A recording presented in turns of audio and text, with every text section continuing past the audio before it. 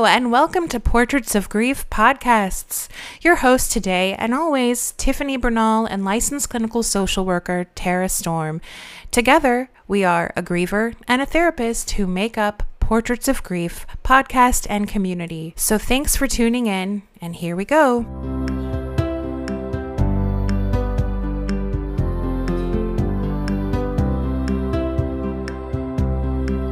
Hello, and welcome back to Portraits of Grief podcast, Tiffany and Tara, and we are joined today, this is episode 21, I always shout out the episode number, with our special guest today. We have Benjamin, now I might be pronouncing this wrong, is it Kintish? You got it, Kintish. I got it, hooray. Benjamin, let me share with our listeners more about you before we start chatting away here. You are a cantor, a chaplain, and a music teacher. In addition to your involvement with theater and songwriting, Life Review is the first musical that you have created. You have a love for singing and performing on stage. Since your youth, you graduated Brown University with concentration in Judaic studies. Graduate studies at Jewish Theological Seminary included a master's in sacred music along with a cantorial degree. Kintish recently completed his your fourth year of chaplaincy training, having served in both hospice and elder care facilities. Most recently, you became a middle school chorus teacher in Dundalk, Maryland. You currently live in Columbus, Maryland with your wife, daughter, and dog. So, that last part is Columbia, Maryland. Though my funny sister-in-law loves to always call it Columbia. Columbia. If it's Columbia, you're going to Central America or South America. Columbia. Yeah. It's near Baltimore and DC. Oh, cool. All right. Interesting. Cool. Well, I found it interesting, Benjamin, that you reached out to us a couple months ago because you have this interesting story where you've served as a chaplain for many years, working with families near end of life and hospice care. I know you've also gone through some loss of your own, and sort of it sounds like the combination of those items brought you to fulfilling your daytime passion as well, music and musical theater, and you created this musical called Life Review.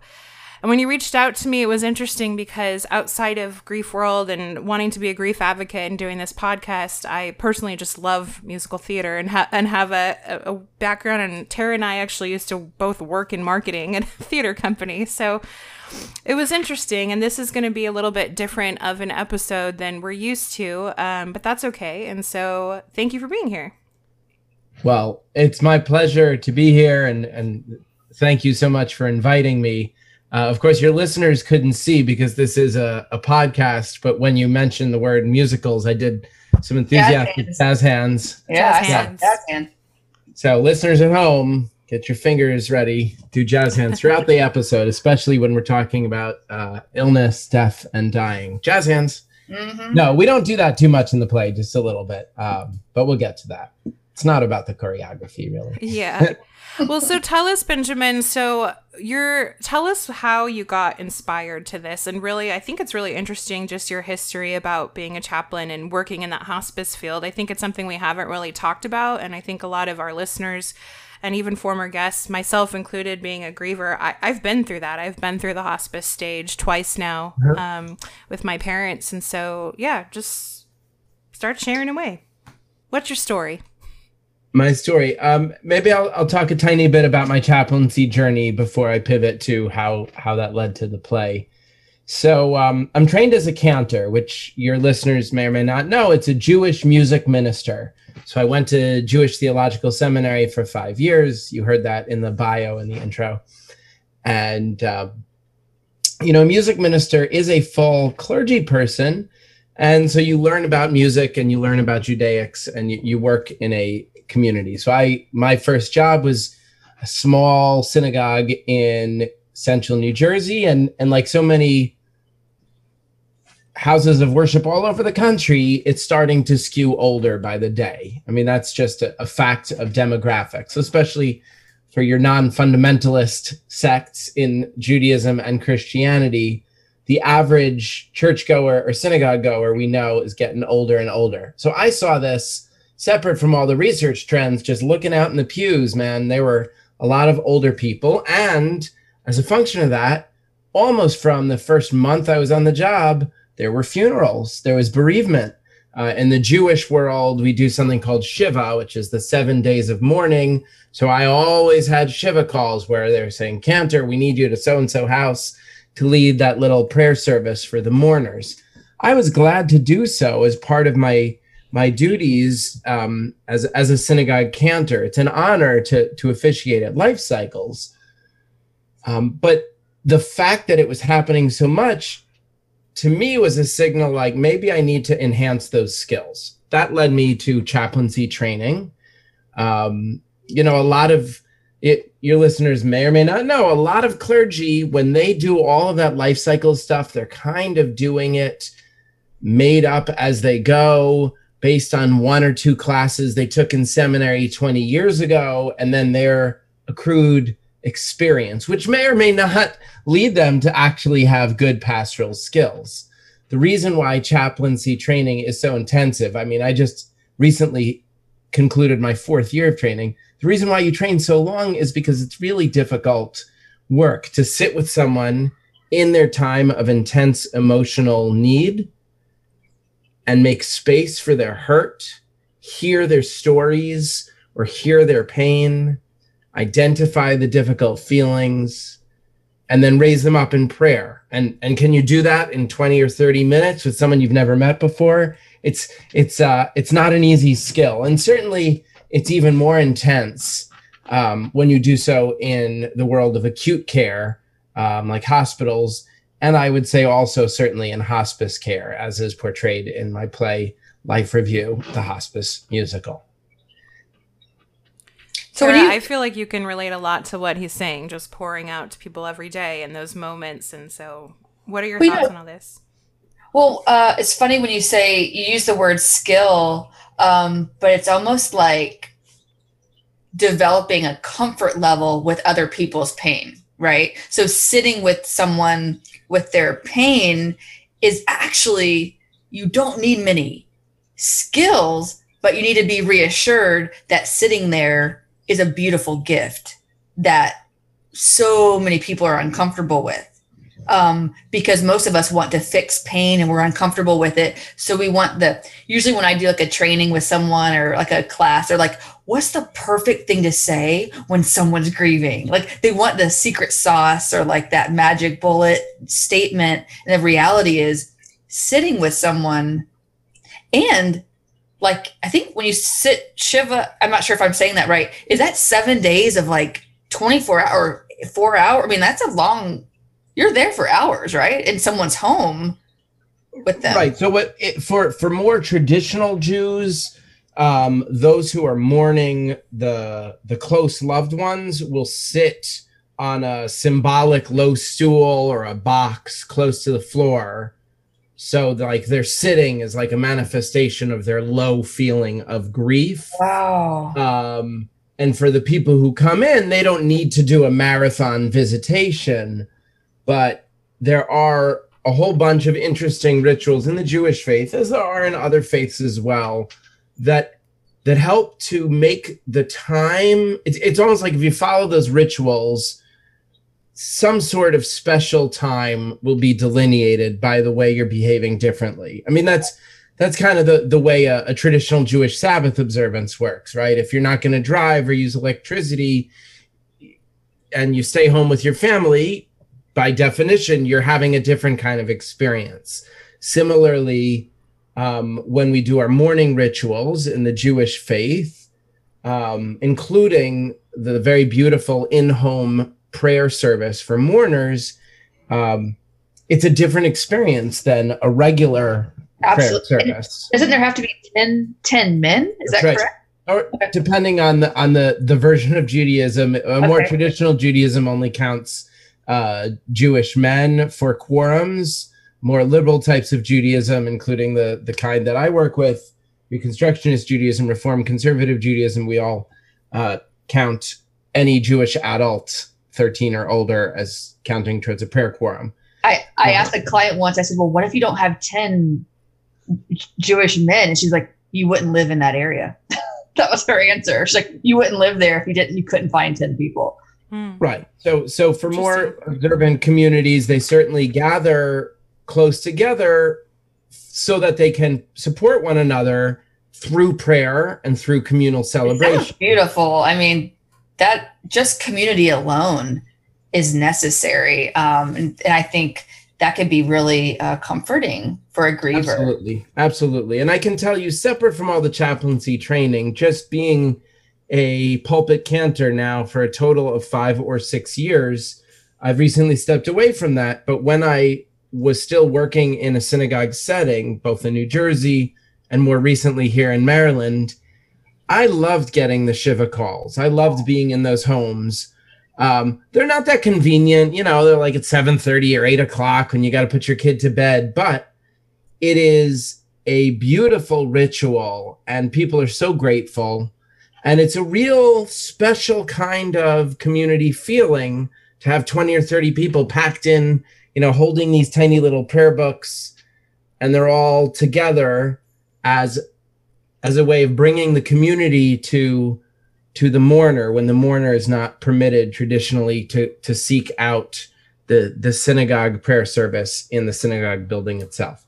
We're a little bit far afield from the chaplaincy, but I'll tell you this, that the reason why I went so deep into that is I noticed from the beginning, regardless of how much people wanted to come to synagogue for regular prayer service, people seem to really show up for the mourners. And I've heard that from a lot of other Jewish clergy people I'm friendly with all over. Regardless of how many folks come to regular services, when someone dies, people really show up. I mean, I remember, I know you guys love to talk about people's stories about grief. Part of the memories for me about my own first grief experiences when I was a child, losing, or rather having my grandmother, and then a few years later, my grandfather die. I remember the Shivas, that is those services in my parents' home. Now, because my parents were very involved in their synagogue as volunteers, it was packed. They were important community people, and everyone came. And they didn't know my deceased grandfather or grandmother, but they were paying their respects to my parents, who are considered important community leaders. Mm-hmm. I remember that to me felt lovely. I mean, I imagine that didn't in any way diminish the hurt at that moment, having just recently buried one parent or the other, but it's certainly a warm feeling. You know, I guess it's analogous to a crowded funeral. You know, oh, your dad died, but the church is overflowing. Well, that's nice. You know, and so it's a similar kind of thing. When people show up, I mean, you were talking, Tara, before about how difficult it is to know what to say. You listeners at home, second time I did something visual, I put my finger up to my lips. And something that we do learn in chaplaincy training is how to make holy space. There's a term in Hebrew called tzimtzum, which means the withdrawal. There's according to one legend, for God to create the world, God had to remove God's self from the place that would become the universe and earth to make space for God's creation. So if God was everywhere and God couldn't remove God's self, there would be no space for anything else. That's kind of mystical and theological. But if you think about it in a more practical day-to-day, let's say, how about a jazz quartet? If you have 4 musicians playing, when one musician is soloing, the other 3 need to pull back a little bit to make sure that the musician is heard. And we need to do that in life all of the time. Chaplains have to work very hard. Tara, you were talking about, like, is it really a skill? Well, part of the skill, in a way, it's similar to what a good therapist does, is you are there as a person, but you try your damnedest not to insert yourself as a character in the dialogue. So good. Yeah. So for instance, I'll take one that's not that heavy. When I was training, I did some rotations in a rehab unit in this big elder care facility. So when it's rehab and when it's elder care, the most common thing is the broken hip, right? An older person falls, they break their hip. It's a major surgery. They go to rehab for 2 weeks, sometimes a month or more if there's complications. And they can see a chaplain. And you know what? They are in distress. They're not dying, but they are in distress. And they would say to me, like, Cantor, I can't believe I'm here. And I'd say, I know. Tell me about it. Yeah.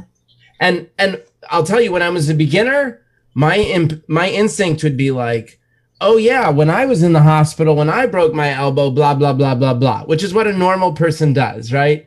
So-and-so says, I have a headache. And you say, one time I had a headache. And it's like, it actually doesn't help the person with the headache. Pro tip, don't tell the person about your headache. Say, I'm sorry to hear that you're hurting.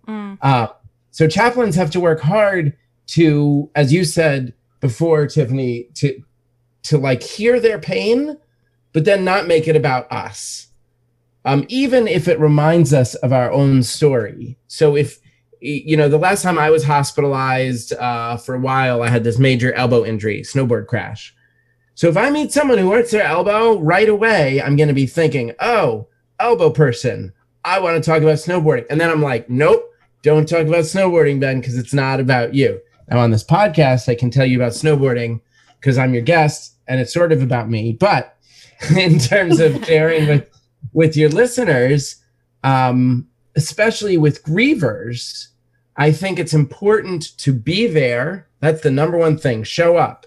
Don't flake out on the funeral or the wake or the viewing. You can't catch the heebie-jeebies. You're not going to die by going there. All that stuff is, I think all of those myths are born of our fears, right? It's a little bit scary to see death up close.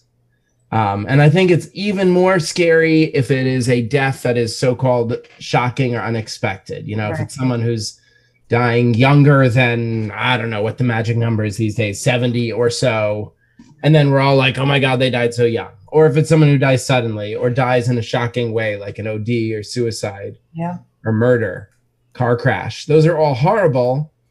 But the thing is, whether it's expected or not, we need to show up because the people who are mourning, they really benefit from our presence. If you don't, grief is so isolating, right? So grief is so isolating, and to hear that people are showing up, that's beautiful because so many people feel alone, totally alone. Sure. Yeah, I think when you ask someone like, how is your grief journey? Often you hear it's just been isolating because when the person dies, it almost feels like you have people, maybe support around you, hopefully, and you feel that, but then life goes on and it's just isolating in ways. So that's a beautiful sentiment.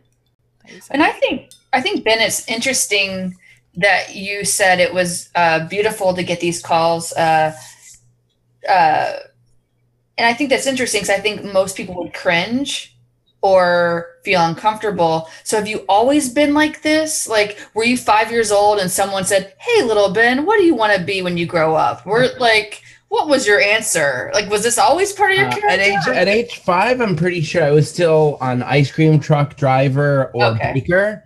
Okay. But I can tell you, having maintained a nice friendship with my childhood rabbi, Jeff Hoffman, I saw him at a recent conference and I was telling him about the musical and my chaplaincy training. And he was so delighted to hear that I was visiting with elders. He said, Ben, do you remember when you were a kid, you used to go sit at the old people table and have cookies at them? And I said, yeah, I guess I did. And he said, I always thought that was really sweet. He said, most kids in elementary school don't go over to the table with the old people to eat cookies. They go find where the other kids are. Right. So I think I had a little bit of an old soul. Mm-hmm. I can tell you, I mean, when we may speak at some length about my earlier grief moments with my grandparents, but before they passed away, before they died, they never lived that close. So it was like a couple visits in summer, maybe once in the winter when they're in Florida or not. But, you know, as I look back on it, it's sort of surprising that they were in the region and we didn't see them that much for whatever reasons. who knows with Right. family drama, right? But I always think I was sort of reaching out for grandparents who weren't there. On my mother's side, they were both deceased by the time I was 3. So I just didn't have a lot of grandparents around. Yeah. With your other grandparents, I know you have a story, or you posted something on our Instagram about your grandma, and then you mentioned more about I believe it was your dad's dad when we chatted the other day. Do you have fond memories of them? Like, were those moments that you really remember being sad over your grandparents and all that? Yeah, I mean, so the short answer is yes, I have fond memories of my grandparents. I have much stronger emotional connection to my grandfather. His name was Bernie, and Jews typically will say someone's name and then say of blessed memory. So Grandpa Bernie of blessed memory. He was very, very sweet and friendly. He was a postman back before they invented UPS, and the Postal Service did all of the packages. They called it parcel post. So he worked parcel post for years. And in a big neighborhood of Rockaway, Queens, where because he was working the same blocks years after years, he knew thousands of people in the neighborhood by name. And later on, when he retired, and then eventually when he died, we got all these notes that people from the neighborhood, they all knew Bernie Kintish because he was so kind and knew everyone's names and asked about their health and their birthdays and their dogs and all of that. So that was sort of his legacy. Grandma Charlotte, she was kind of a tough cookie. She was a little bit prickly. And so I did not have a very warm relationship with her. But I can tell you this, for most of us grown people, we remember the first time we as children either experienced death close to ourselves or saw one of our dear loved ones experience death. So for me, when my grandma Charlotte died, I think I was 8 years old. And actually, you know, I know we're talking here today a little bit about my play. So it's, in a sense, it's theater. And it's perfect that my first musical is all about death and dying and grief. Well, my first grief memory is a little bit about theater. So here it goes. We're getting ready for a field trip in 3rd grade to go see the dress rehearsal of the High School Musical. So the day before they put up the big show, they do a daytime show, invite all the children in the district, and everyone wins, right? So it's an exciting annual trip, and I loved plays, so I was excited. And we're in the restroom, you know, they make you go to the bathroom before you get on the bus. That's a thing they do in elementary school. And I'm in the bathroom, and then, oh no, it was right before the bathroom, you know, PA, you know, so-and-so, call the office. The teacher gets on the phone, Benjamin, and she like kind of brings me over close and says, I have some sad news. I just got a call from the office. Your grandma Charlotte died. You can choose. Do you want to go home or do you want to go to the play? Which I think at the moment was meant to be nice. I don't think they should have given me that choice. They probably should have just said, you need to go home to be with your family. You'll go to next year's play. But whatever. They gave me that choice. And I loved theater. So I said, I want to go to the play. And I went to the bathroom. And then I saw my friend Eric. And I was like, just after I flushed and washed, I started crying a little bit. And he goes, Ben, what's going on? Why are you sad? And I said, my grandma died. And then like waterworks. And he was like, and you're going to go to the play? And I was like, I don't know, you know, crying. And in a way, like with all the distance, it's a little bit comical because you can just totally picture that weepy 7 or 8 year old little boy who's sad about grandma, but not really sure what does it mean to have grandma die. Right. And I'm sad about missing the play. And I might have even been a little bit sad about not getting my emotions right. Like, Yeah. was I supposed to just be so sad that I would skip the play automatically? And, you know, all of that stuff, even though it is very particular to elementary school, I believe that whole scene, you could totally take it, add 30 years, and that is real life for a lot of grown-ups when they get the call. Because right away, it's, if someone in my family has died, does everything in my life literally stop right now? Or can I like take care of some stuff before I fly tomorrow? You know, do I need to be crying right now? What if I had a grandma or mother or spouse? Well, hopefully spouse if they were difficult, you didn't stay together. But like if a member of your family dies who was very difficult, what, maybe you're not crying. And that's a term that we in the business call complicated grief. You know, when you're at a funeral and everyone's weeping for this person who they say is wonderful, but you knew them as a real difficult family member, that's confusing. Anyway, yeah. So that's my story about Grandma Charlotte. Oh, the other thing I wanted to mention about Grandma, because I had only seen her a few times a year since I was little, because she wasn't super lovey-dovey, I'm able to say I did not have a close feeling with her, and therefore my grief wasn't really about me too much in my relationship with her. However, I remember seeing my grandfather, who I adored. He was wrecked and sobbing openly. My father, with whom I have somewhat challenging relationship, but still, I love my dad. He was crying openly. And so at the funeral, when I finally cried, it was about the combination of the cantorial music, which is very emotional and plaintive and dramatic, and seeing the grandfather and the father crying. Maybe it was like a cue to me, like, okay, we're all crying now. Or maybe all of that sadness out there in the air at once. Yeah, I picked up on it and I felt it. Yeah. Do you think the passing, the loss of your grandma and grandpa is sort of what led you to have a desire to work as a chaplain and around grieving families, or was it something else? Not directly. I'll tell you, Tiffany, that when we study in chaplaincy training, we do spend a lot of time talking about our own biographies, including timelines of deaths, and talking about which deaths we've experienced and processing it and so forth. I'll say that my involvement in hospice care specifically may have been partially influenced by the experience I had watching my grandfather.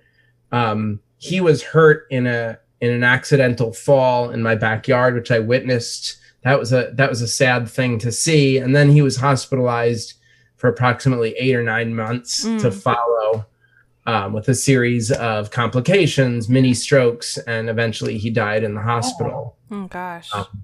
So that was not uncommon. Unfortunately, to this day, it is not uncommon. And part of the reason why I really believe in hospice care is a lot of us, when we are healthy, we say we would prefer to die at home than to die in a hospital. Mm-hmm. A lot of us say at a certain point we would prefer fewer so-called dramatic interventions to be used. Mm-hmm. But a lot of us also forget to do those important medical directives or advanced directives. Mm-hmm. At the time that my grandpa died, early 90s, very few people his age had advanced directives. That's a much more common thing nowadays. Though still, if you're listening and you don't know what an advanced directive is, or you've been meaning to do one and you haven't yet, please do one today or tomorrow, because it's never too early, but it's very easy for it to be too late. Yeah. God forbid tomorrow or next month or next year, you or your loved one is incapacitated. You cannot communicate your needs. Anyway, that was a little bit of bonus soapboxing. The reason why it came up, though, is because we watched this beloved patriarch struggle. And I mean, it's hard to know as his speech diminished too, but it would appear that his quality of life was quite poor. And that is a sad memory that I have. So when I discovered what hospice was as an adult, that it prioritizes the reduction of symptoms, that it elevates pain relief and comfort, that it often facilitates family visitation in a way that hospitals sometimes cannot. As I learned more and more about hospice care, I saw this as really a different kind of way to care for people, and a humane and beautiful way. So again, it's not a direct line, but I think when we love someone who's older, the last thing most of us want to do is, quote, give up. But just the fact that that is a familiar phrase shows that we have like this false construct about life and death as something that is to be tried for. Like, is it a battle? Like that whole war metaphor thing I hate. Yeah. Because you know what? We are not fighting. You and I and everyone who's listening, we are all guaranteed the same outcome, which is our own death. Mm-hmm. When and where and how is unknown, right? So that's something. It's actually I'll tie it to one of the best songs in the play is our opening number. It's called Spoiler Alert, and the big joke is, spoiler alert, everybody dies in the end.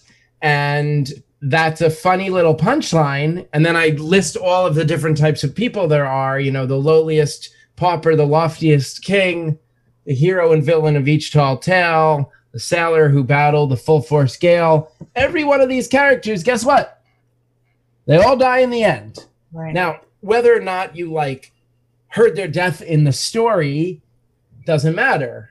Because even if they say the end, they lived happily ever after, guess what? They don't live happily ever after forever. Right. That's true. And so it's a combination of all, because I know when we spoke the other day, you were saying it's about these life stories. So yes. Your musical, Life Review, is really a sort of a plot about different life stories from your own experience, would you say? Right.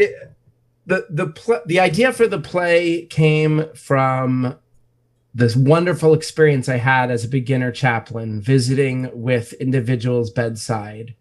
We do this technique called Life Review, where we ask questions to help invite the stories that are like a highlight reel of a person's life. So I loved doing Life Review. As you can tell, I love to talk. And when you get patients who are communicative, not everyone is, right? But there's some patients who can talk beautifully until their death. Mm-hmm. They were so happy to share these stories, to tell me about their dreams, to tell me about their prides and in some cases their shames. I love these stories. One night I called my wife. I said, sweetie, I think these stories that I'm hearing bedside, I think they want to be songs. She replied, well, Ben, get writing. That night I picked up one of these, journal books with the black and white covers, and I started scribbling out some song lyrics that would become the first ballad in the show, which is called Will It Still Snow When I'm Gone. Wow. It's such an interesting thing that you've done, because you've combined your two worlds, right? You've combined your worlds of working with grieving and death and hospice and created this musical. And I think that's a beautiful thing, because why not bring a little bit more joy to folks' lives through listening to some music about this? And I mean, not to say make light out of it, but you know what I mean? Well, it's so important. A lot of people, when they hear the concept, they say, wait, a musical about hospice, is that a joke? I say, it isn't a joke, but it's surprisingly funny. And we pepper the whole play with a lot of comedy. And some of it is gallows humor, but here's the thing. We need to laugh about difficult things to make it a little bit more comfortable. That's one piece of it, right? That's the reason why we love to laugh about sex and about drugs and alcohol and politics and aging. All these things that kind of make us cringe in polite conversation. We love to laugh about them because it just kind of, I don't know, it makes it okay somehow. In my play, we laugh about the sexuality of aging people. We laugh about dreams that were real and dreams that were absurd. We laugh about our body falling apart, but the betrayal of the aging body. We laugh about, the silliness of like eating when your teeth aren't working. A lot of jokes about pudding. Not too many, I hope, but like there are funny things in every situation in life, including in a hospice. And I can tell your listeners that the 2 years I worked in hospice care, I loved it in that sort of idiomatic way, but also almost like looking up to heavens, like, God, can you help them? Or like, God, where are you? I imagine many of us who are strong believers I've also had personal moments where you get that call that mom or dad just dropped dead, or that so-and-so died in a crash, or so-and-so died in a murder or whatever. And then you look to the heavens and you're like, God, how could you leave me in this moment? I mean, the way I'm doing it on camera right now is rather cinematic. And certainly in movies and in plays, there is that moment where the person literally looks up. Yeah. But here's the thing, I think we all, if we have a loving, hopeful, comforting relationship with a higher power, when tragedy knocks at our door, it becomes hard to reconcile with a God who we expect to protect us. That right there is the theological nut that's very hard for our hero, the rabbi, to crack. Yeah. He loves God. He's a servant of God. He wants to help people, but he's still drowning in his own grief. How can both of those things be true? Yeah. Mm-hmm. Wow. It's all true. So many layers. Yeah. To grief and to hospice, to everything. Yeah. People can resonate with that, whether they're clergy or not. I mean, I think so many people can understand that moment in their own lives, that they felt that way. I'm curious, people use this word to describe me because I'm in the grief world. And I'm certain they might use it for you as well. I don't know if you've had thoughts about it, but the word morbid. Do you hear that, Ben? Sure. I haven't really, because I have this affect with a lot of smiles and jokes, and I sometimes use buffoonery where I act the fool on purpose just to like amuse the caregivers. And I don't think there's anything about me that someone would say was morbid. However, the fact that I've created a whole musical about hospice, death, and dying, people want to say to me like, Ben, that sounds kind of bleak. And then I have to reassure them that there's a lot of comedy. Certainly, all joking aside, when I was working as a hospice intern and I let people in my life know I was doing that, there certainly were a lot of questions. To state the obvious, as I like to do, there are certain jobs that get certain reactions. When someone says they are, an ER surgeon, people go, whoa. When someone says they're a beat cop, in Detroit, you go, whoa. When someone says you're a chaplain in hospice, they go, whoa. Yeah. Now, it's a different kind of whoa than the beat cop or the surgeon. But the whoa, or whatever the noise is, it has to do with an understanding that hospice is for people that don't have a close connection to hospice, if they know what it is in general, it's like the place that people go to die. Okay, that is roughly correct. So they hear I'm a hospice chaplain, then they assume I'm visiting folks who are dying all the time. That is correct.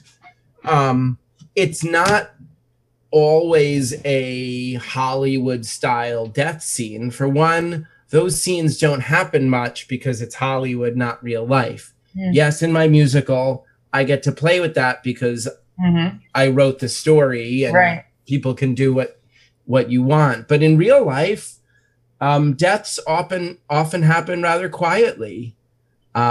Sometimes family members hold vigil for days and weeks on end, visiting and visiting and visiting and visiting. And then it's the first time that they all step out of the room that the person goes. That is a very common thing. Not always, but it happens. But when I think about the work of hospice care, including the chaplaincy, Tara, I consider it very joyful and very warm. I guess if the fact of people dying brought you down and like made you feel depressed, then hospice care would not be a good placement for you. Right. And, I've sometimes thought about doing, for instance, working children's hospitals, that kind of thing. That's very intense work. I'm great with kids. It might also devastate me because I have my own child. So if I were to get a job like that, I would have to probably work with a supervisor and figure it out. I mean, anyone who does clinical work in settings that involve a lot of hurt people or hurting people, they have to have a really good emotional compass. I mean, my main job right now is probably scarier for a lot of your listeners. I'm a middle school chorus teacher, and I think a lot of people would prefer to visit people dying of cancer than to try to conduct 30 11-year-olds. But I bet you some of your listeners do brave stuff like accountants. I don't know how to do my taxes, so I'm glad some of you can help me with that. No, but all joking aside, to me, the fact of death and dying isn't a dark thing. Cool. And if it were, I couldn't make a funny musical about it. I couldn't choose to spend time in hospice care. However, there are definitely sad moments, and I think that deserves to be named. Late in the play, when our hero plays this sweet little lullaby to his friend Leroy, who's getting ready to fall asleep / die, it is definitely a beautiful, sad moment. And as the scene wraps, our hero finally breaks and he cries openly. And it's basically one of the most dramatic moments of the play. And we need to see him cry because we have come to understand that he was holding in all of this grief and not letting it go. He was helping everyone else, but he was not seeking help from others. And in the end, it was the moment of loving help and singing and then being with his friend when his friend died, when he was like, and then in that moment of release, when he finally cries, that's when his healing can begin. So to me, I'm with you. It's not morbid. It's life. It's honesty. It's truth. And it's something to be talked about. Yes. But other people, again, we have a wiring where not only are we comfortable, but we want to allow other people to be more comfortable as well, which is why we have this platform. And that's why you're doing what you do, because if we're comfortable, let's bring it to the world. Because Absolutely.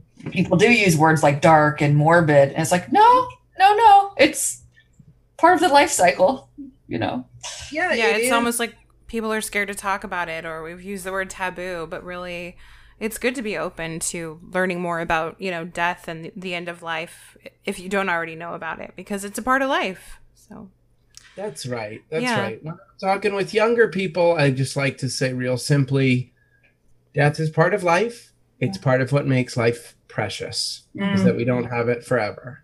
Mm-hmm. Very true. And then I think for a lot of us grown-ups, there's a lot of fear. Yeah.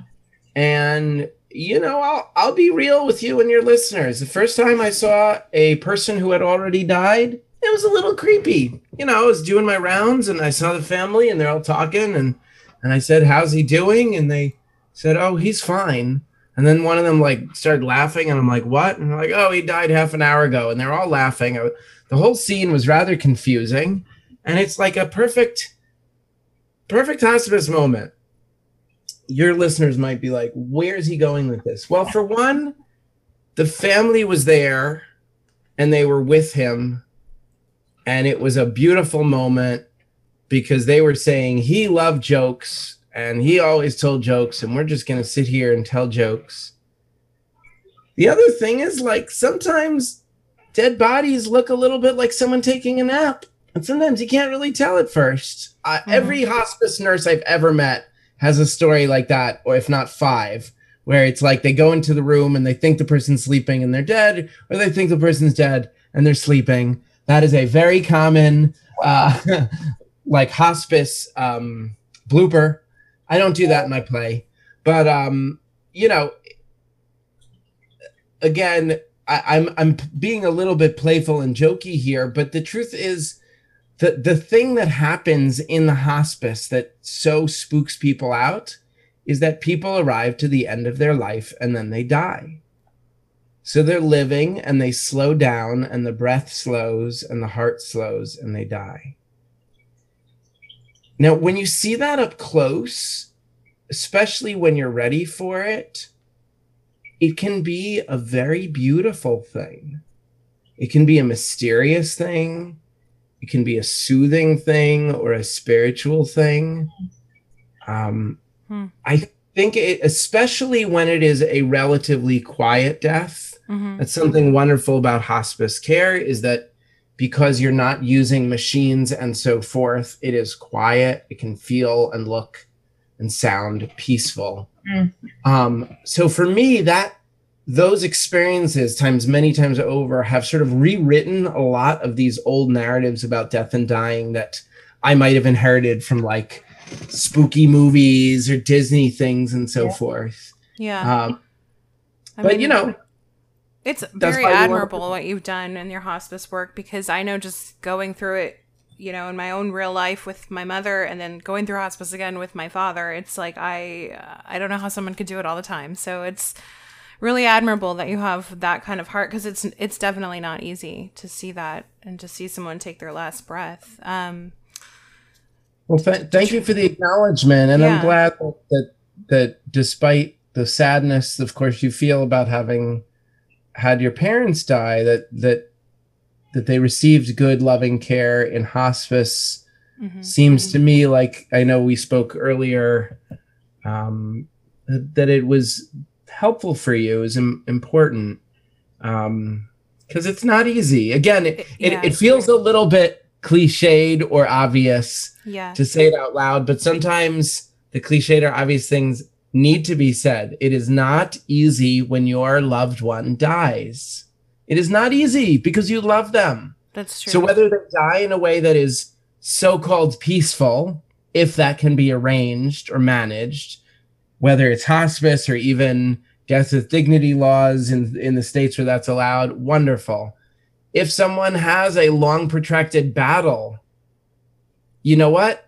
That is also a thing that can happen. And then when they go, you're going to be sad and deal with that too.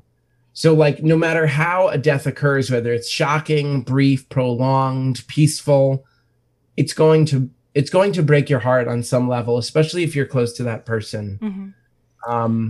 That might be the place to start with, just an acceptance that this is going to be heart-wrenching. It's true. I mean, on that note, not to say turn the frown upside down, but I would like for you to, I mean, if you take this time now as we sort of wrap things up, where can our folks, our listeners, find more about your information? I mean, I know you have an Instagram if they want to check out your play more. Absolutely. Plug away. Plug. So, for one, we have a beautiful website, lifereviewmusical.com, LIFEREVIEW musical, MUSICAL.com, lifereviewmusical.com. There's lots of great information, including a beautiful trailer where you can see some footage from our last live workshop, which happened a year and a half ago. Then we got shut down for COVID. Bummer. Total bummer. But listen, folks, we have Virtual Tour 2021, and that is when you, wherever you are, if you have an internet connection, you can bring Life Review Musical to you. We have a fantastic virtual cabaret show, which I wrote after COVID happened. I took this 2 hour and 10 minute musical and I smushed it down, tightened it up, and made it 8 songs and dialogue and stories in between. It's a tight 45 minutes. And I've had the honor in the last half year of presenting it for some schools. I presented it at a clinical conference for chaplains, at a large elder care facility, at a synagogue, a big fundraiser for Denver Hospice, which was amazing. So if your listeners are looking for some interesting entertainment for a charitable fundraiser, if you're involved with a medical facility, this makes a great in-service training. So you can learn all about the play at the website. I am on Instagram at Life Review Musical. It wasn't, every bedside visit wasn't like peaches puppies and bubble gum. Right. Yeah, we weren't always laughing, but I often use humor in my visits because I'm a funny guy. And honestly, people like to be spoken to like people and not like tragedies. Something that, I think I mentioned earlier how important it is to show up, whether it's for the funeral or even more importantly, when the person's still alive. Again, I find myself mentioning this during a lot of interviews. Chaplains and social workers, yes, we are paid to visit and we will make our rounds, but we can all tell you that we're not the ones they really want to see. The folks in the beds, they want to see their loved ones. They want to see their friends. And in this day and age, if you're nervous because of COVID or just because you think you'll catch the death and dying from the people you're seeing, you can call them, you can text them, you can use FaceTime, you can use Zoom. There's a lot of ways to visit, and it really makes a difference for people, for their spirits. It will not save their life. It will not make them young.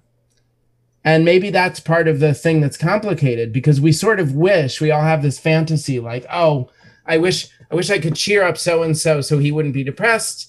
I wish I could visit so-and-so so she would recover and walk again. Well, maybe that's a Hollywood ending, or maybe that's a fantasy, but that's not a real thing. In fact, there's a song in the first act called Wave a Wand. It's not in the short cabaret version, but in the full length musical with all 16 songs, there is a song called Wave a Wand. And the premise is the young chaplain sees a gathering of the patients in one of the common rooms, and he sort of registers that he's having this feeling of fondness for them. Anyone who's ever worked in a care facility could probably relate to the scene, because sometimes you just come upon your people and you're like, oh, they're my people. And you kind of have this feeling of love. And so he has this feeling, and he registers like, I wish I could make it that it weren't so. Meaning, I wish it weren't my friends in hospice care. Because if my friends in hospice care, they're all going to be dying kind of soon. So the name of the song is Wave a Wand. And in the refrain, he says, I would give every treasure that I own to wave a wand, and make you young again. And that's just like the dream that, and then in that song, it becomes an ensemble number where different members of the cast talk about their dreams. So the caregiver, who's from Haiti, she wants to wave a wand and poof, be back on that beautiful Caribbean island. And Leroy, who's our retired Baptist church musician, wants to wave a wand so his body works again, so he could play the organ with both hands. All of us, I think, have visions of what we would do if we had a magic wand for ourselves. I wish I had a wand daily, Ben. I think once a day I have that thought where I'm like, ooh, if I just had a magic wand. Become whatever you want. Yeah, it's a big thing. And the reason why I wanted to write a whole song about it is because in hospice care, and I would probably guess by extension, most clinical settings, folks like me, chaplains, doctors, nurses, therapists, caregivers, we often get from the loved ones, the plus one, as well as from the person in the bed, right, the patients, all I want is blah, blah, blah. Yeah. They're paralyzed and all they want is to walk. Mm. Now, in that case, chances are, if there's serious permanent damage to the spinal cord, they are not going to walk.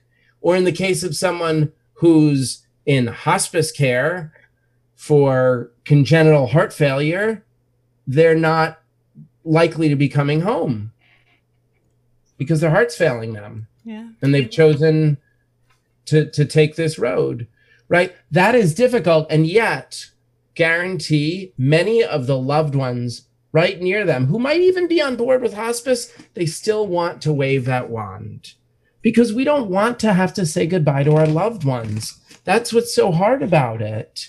We love them.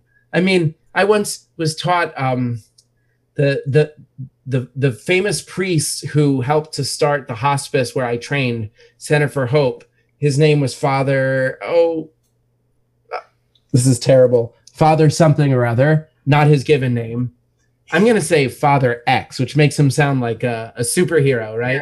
Like a mutant priest. There you go. But anyway, this priest, he used to teach, that was some buildup, huh? He used to teach a sermon about grief, where he, and the sermon was called, or homily, as it's known in the Catholic Church, his homily was called, "The Tears Are Love." And he would teach this once a year at a special church memorial service. And because he was involved as one of the first priests in the United States to become involved with a early hospice movement, this hospice I worked at, New Jersey, was a relatively early residential hospice in the States. So this priest was involved, and he was always teaching about grief, because in the hospice movement, we have to deal with grief because our patients are dying and their loved ones grieve for them. So he would teach this homily, the tears, or the tears are love. And what it means is we don't cry for the people we don't know. Think about it. If you flip on the local TV news and the opening story is like a multi-car pileup on the interstate, if you don't know anyone in that car, you're not crying. It is objectively horrible that 4 people were killed tonight in a pileup. It's horrible, but most of us will not cry. Why? Because we don't know those 4 individuals. Now, everyone who knows those 4 people, when they get that text or that call, they are likely to cry because the tears are about love. One of the things that happens in the play is we see a lot of tears and we experience crying, but not everyone is ready to cry, which is like a real life thing. Yeah. You know, sometimes So people, true. they're not ready to cry because they're so busy being angry. Yeah. We have a scene early in the play when there's a mom who's so furious at God because her 25-year-old son is dying of leukemia. And then she takes it out on the chaplain, which is a common thing. Yeah. You know, because the religious professional, the clergy, they are sort of like a stand-in for God.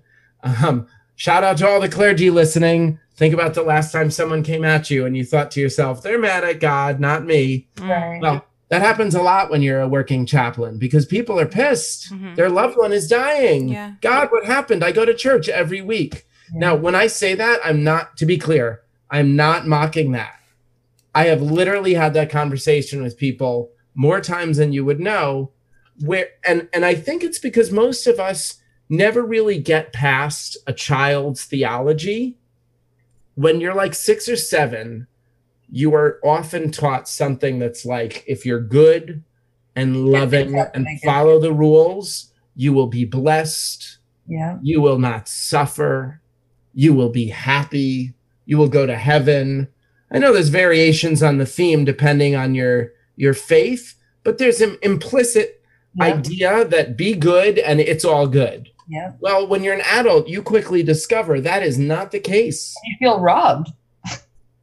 Yeah, absolutely. And I think one of the reasons why a lot of chaplains do their most intense theological work with the +1s, it's because they are the ones who are so devastated. So when it's the husband dying in the bed, some of my most intense work is going to be with the wife, the soon-to-be widow, who just can't believe, and they will say things to me like, Cantor, he is the sweetest man you've ever met.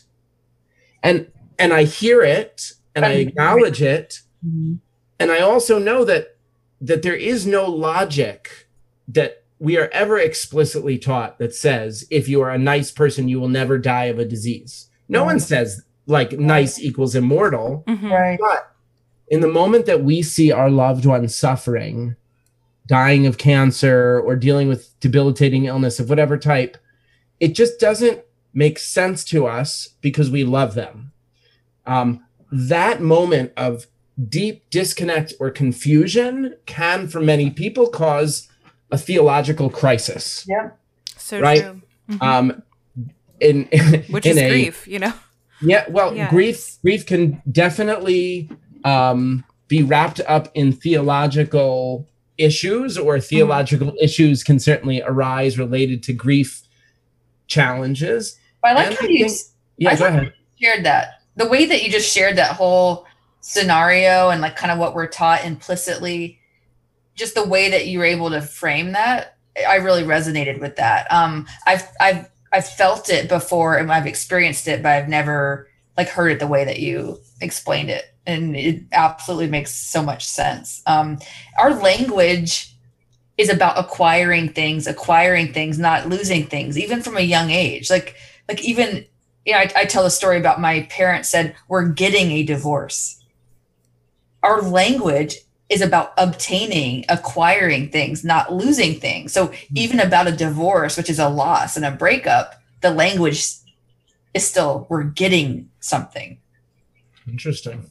Right. And then the theological part of it too, like we're kind of taught to get closer to God. You go through communion, confirmation, like there's these steps and you acquire, you grow, you're good, and you're blessed.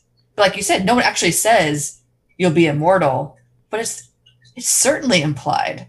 Absolutely. Yeah, there. I mean, I don't want to go too far down this rabbit hole, but it's certainly relevant for grief because I think especially for traumatic grief, you know, God forbid your listener is dealing with, you know, someone who is a victim of a crime, or I mentioned a car crash, a murder, whatever, or a death at an age that is perceived as too young, too soon.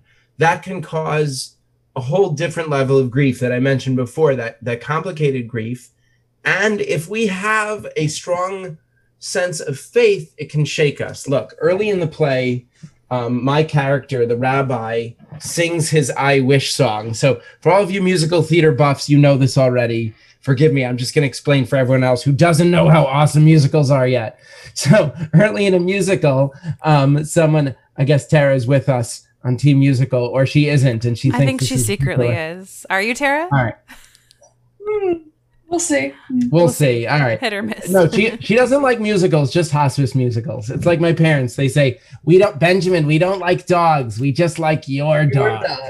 Yeah. I love musicals. Yeah. So the one of the big things in a musical is the I Wish song. It's usually the second or third or fourth song. It's always in the beginning half of the first act. And it's when the main character states their biggest wish, desire, hope. And then whether that wish can be realized or come true or not is the essential question of the play. So Ariel in Little Mermaid, she wants to be part of their world. And I was thinking of like Moulin Rouge, right? Like he wants to fall in love. sure. Is that maybe Sure. that's the I Wish song? And Annie, it's tomorrow. Like her dream is optimism, even though she's like a poor orphan. Yeah. She wants to find some Okay. optimism. Okay, that's called an I Wish song. Cool. So in my play, my I Wish song is the chaplain trying to find hope from heaven Wow. because he is struggling with his grief. Wow. He's struggling with grief. He's a character roughly my age, and he looks just right like me. But the fictional version of me, he has lost both of his parents. And so he's struggling as a youngish man, not having parents anymore. And he looks to the heavens and he says, God, can you hear me even when I've nothing to say, even when nothing's going my way? God, be with me. And God, what if I can't say a word or it comes out wrong? God, tell me if asking's absurd. Do you like my song? And that I will not recite all of the lyrics, but it's this feeling of like I want to pray, I want to look to you for hope and relief, but what if all my words don't sound right or feel right anymore? If you are a person of deep faith, and as you're listening, no judgment if you are or you aren't, but if you are a person of faith, I imagine that there have been times in your life when either you saw something on the news that was so cataclysmic, a natural disaster, something terrible like that, where you were like, God, and you actually found yourself calling out to God, and that's a good way to learn more. And I know we did a lot of talking about visiting. The heart of the musical is about the visits, right? And the visits start with company, and then with the words, you have stories, and then it all opens up. So if there's a parting word, I encourage all of you to ask those questions and invite those stories to the people in your life who matter, not just the folks who might be dealing with illness or old age, but take a little extra time to ask the folks in your life, not just how are they, but, ask about their stories. It's going to mean a lot to them. And at a certain point in life, they might not be around to tell them to you. So I do encourage you to ask those stories and invite that connection between you and the people you love. All right, Benjamin. So we're gonna end here with playing one of the songs from your musical Life Review. I'd like to sing for you a song called Lullaby to Rest in Peace. So this song happens late in the play. It's a lullaby that our character, Rabbi David, sings to his friend and patient Leroy. So he's getting ready to go to sleep, and he wants to say goodnight to him.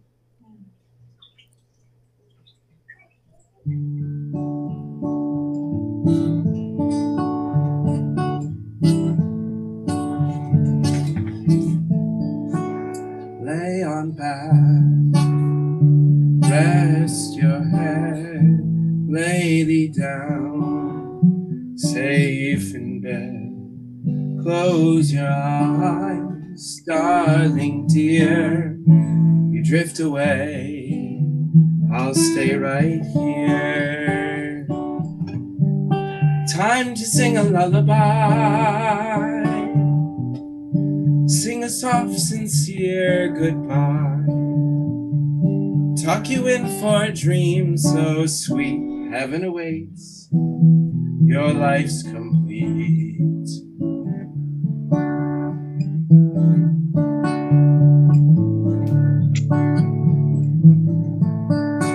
Hold your hand, wipe your tear, kiss your face, soothe your fear.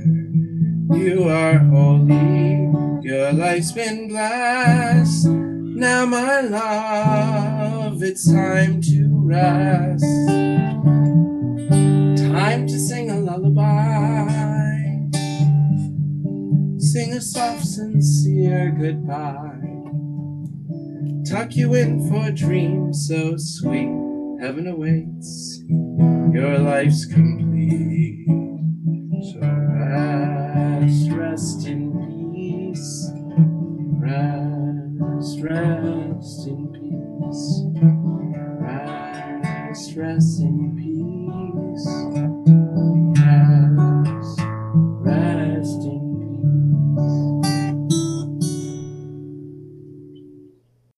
Well, everyone, that wraps up this episode of Portraits of Grief podcast. Again, we were joined today by our special guest, Benjamin Kittish, and he can be found on Instagram at Life Review Musical. So thank you again, Benjamin, for joining us today and bringing us your special collaboration of your musical about life in review through your journey of hospice and grieving and helping to bring light. Hopefully this episode helped to bring a little bit of love and light to our listeners. Again, you can find us at portraits_of_grief at Instagram, and we are available to listen on any major listening platform. Thanks again for tuning in.